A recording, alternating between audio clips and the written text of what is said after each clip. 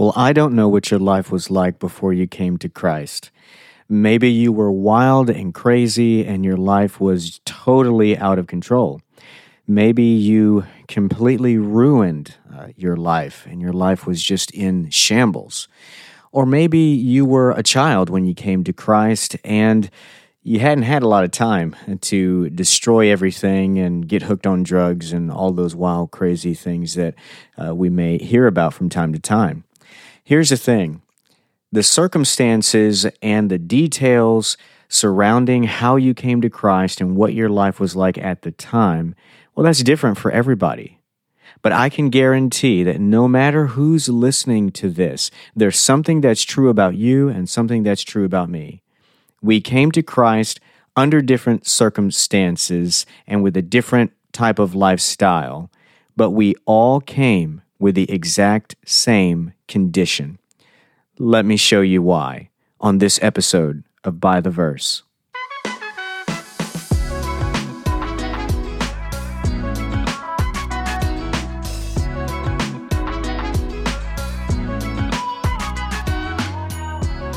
Well, thank you so much for joining me on this episode of By the Verse. If you haven't already done so, please subscribe to this podcast wherever you are listening to this material. That really helps us out. You can like and share it. We want to get it out there to as many people as possible. Well, last time on our podcast, we talked about Ephesians chapter 1, and the really big idea there is that we are in Christ, but we also live in Ephesus, okay? And so Paul is going to give us the backstory of our salvation so that we can understand how this in Christ thing came about. God created the world, but before that, he had already determined how he would fix what would become our greatest problem, and that is the problem of sin. He determined that through Jesus being the vehicle and instrument of God's plan, that he would bless us with every spiritual blessing. So we're chosen and adopted, redeemed. God made known his will to us. He gave us an inheritance, and he gave us the Holy Spirit as a guarantee that we'll acquire full possession of everything God has in store for his people. So we saw God going all in chapter 1, Father, Son, and Holy Spirit. And Paul doesn't necessarily give us a super zoomed in, detailed view of salvation, but he does give us a zoomed out, big picture view of salvation. Of course, Jesus is the big thing. Jesus is the eternal purpose of God, was to make Jesus the forefront, the head. And we see Jesus at the end of chapter 1 being the head of everything in his exalted state. Well, with that, let's hop into chapter 2. And you were dead in the trespasses and sins in which you once walked, following the course of this world, following the prince of the power of the air, the spirit that is now at work in the sons of disobedience, among whom we all once lived in the passions of our flesh, carrying out the desires of the body and the mind, and were by nature children of wrath, like the rest of mankind. Now let's stop there. We are all familiar in our culture with the before and after picture, okay? The health and wellness industry has really perfected this. They show you a before picture where not only does this person desperately need this product that they're selling, but they also need somebody to do their hair and their makeup and somebody to take their picture, because the picture is always a bad picture no matter what the product is. But the after picture, man, not only has the product that the company is selling has worked, but now the person also has a professional camera crew and hair and makeup detail. So, man, it really exaggerates the before and after. Well, Paul here is going to give us a before and after picture.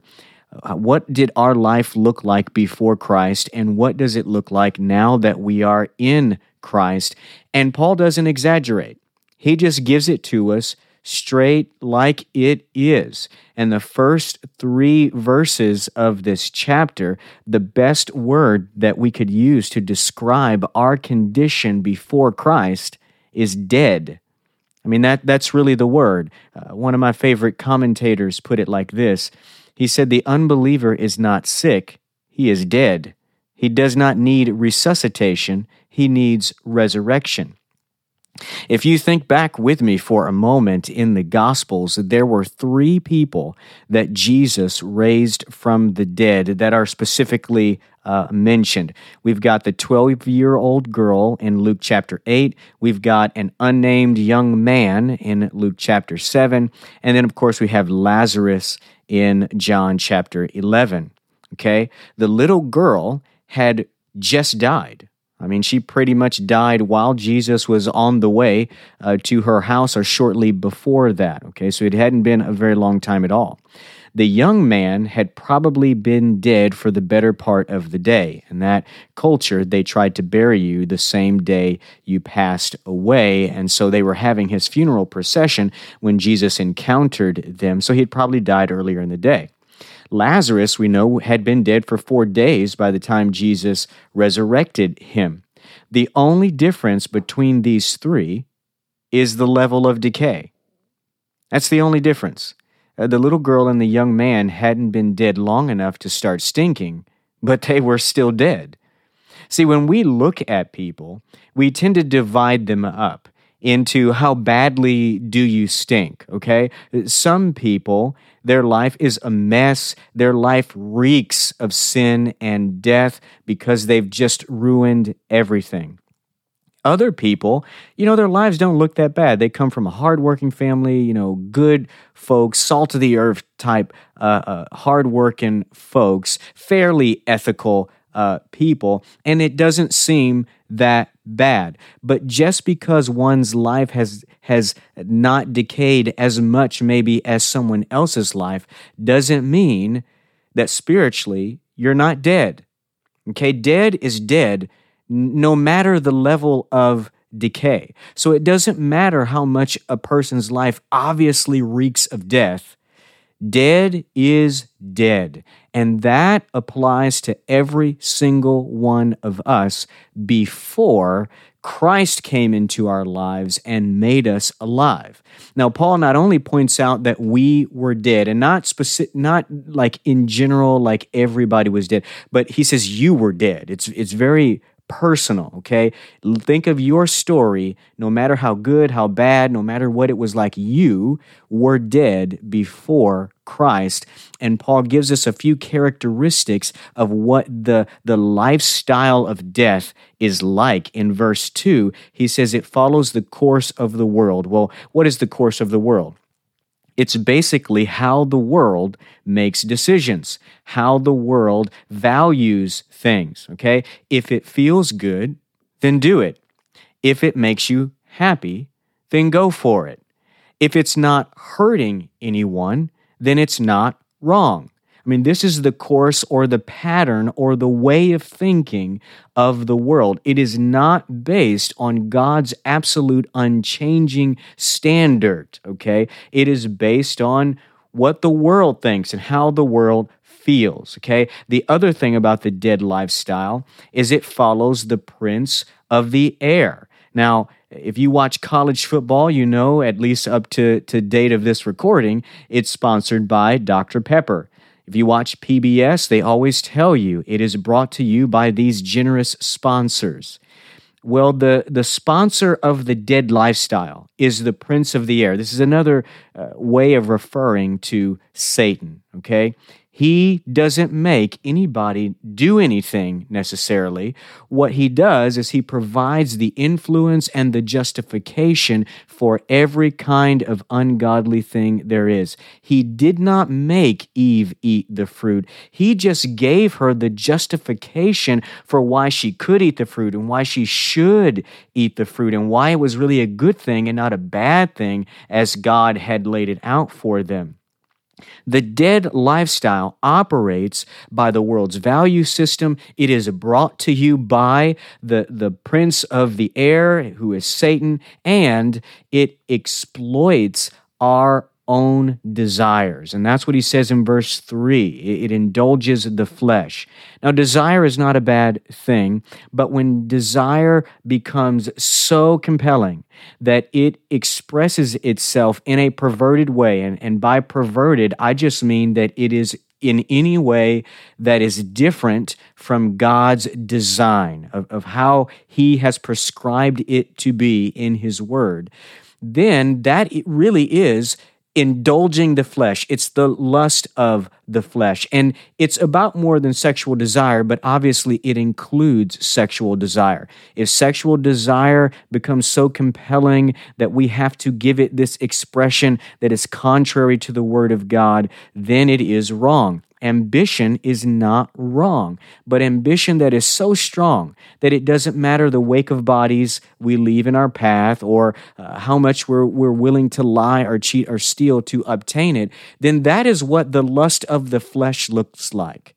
We all once lived in a way that made the goal of life the satisfaction of inordinate desire expressed in ways that are contrary to God's word. As a result of that lifestyle, we were a part of a spiritual family known as the sons of disobedience and the children of wrath. So that's the bad picture. Okay? And it's not until verse 4 that he tells us the after picture. Okay? After Jesus has come into our lives, in verse 4, he says, "But God, being rich in mercy, because of the great love with which he loved us, even when we were dead in our trespasses, made us alive together with Christ. By grace you have been saved, and raised us up with him, and seated us with him in the heavenly places in Christ Jesus, so that in the coming age he might show the immeasurable riches of his grace in kindness toward us in Christ Jesus. For by grace you have been saved through faith, and this is not your own doing. It is the gift of God, not a result of works, so that no one may boast. For we are his workmanship, created in Christ Jesus for good works, which God prepared beforehand that we should walk in them." Okay, this is the picture that we can look at that is the glamorous picture. But this is a real reality. It's not been exaggerated at all, okay? When he says, "but God," how many sermons have you heard that have been preached that way? But God, and then you fill in, the blank. What this is a statement of our utter helplessness. Okay, we were locked into a world system, into a system that we could not escape from. But God, who is so rich in mercy and love and kindness, well, he sent his son. And by sending his son for us, it accomplished three very broad things for us. Number one, we find them in verse 5 and verse 6 of this chapter. He made us alive together with Christ. He raised us up with him and seated us with him. Now, in making us alive, what he did was he basically restored that part of us that could connect to God. Because we were dead. We were unable to respond to God appropriately. If you tickle a dead body, the person doesn't laugh.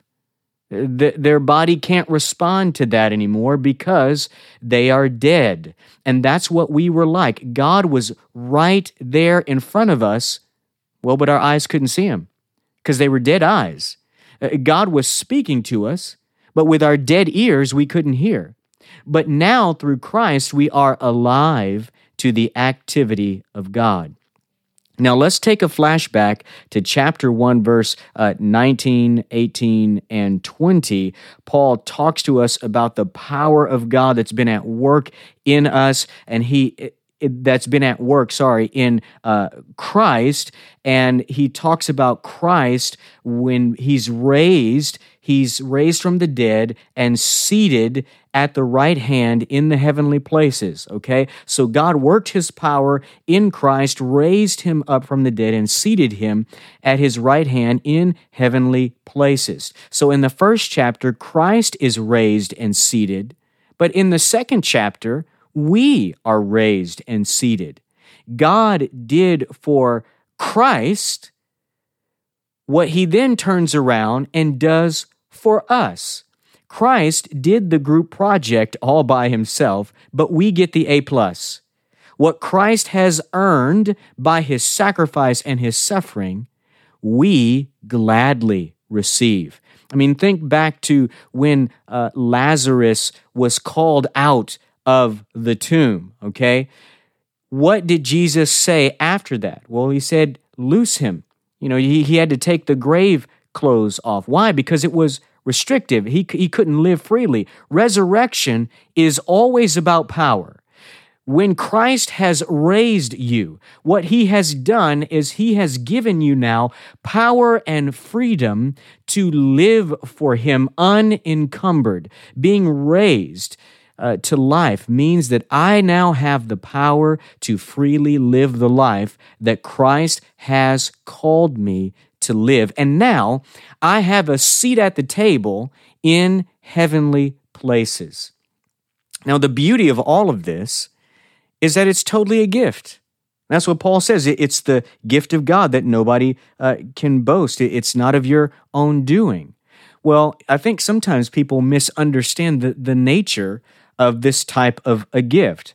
If I stretch out my hand and I freely offer you $100 to bless you, and you reach out your hand to receive it, yeah, you had to reach out your hand to receive it, but it was totally a free gift. You didn't make me give it to you.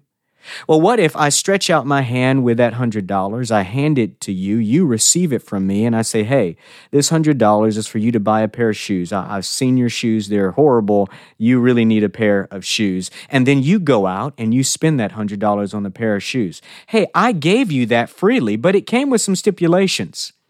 And then you turned around and used it in accordance with the reason for which it was given. That's called responsibility.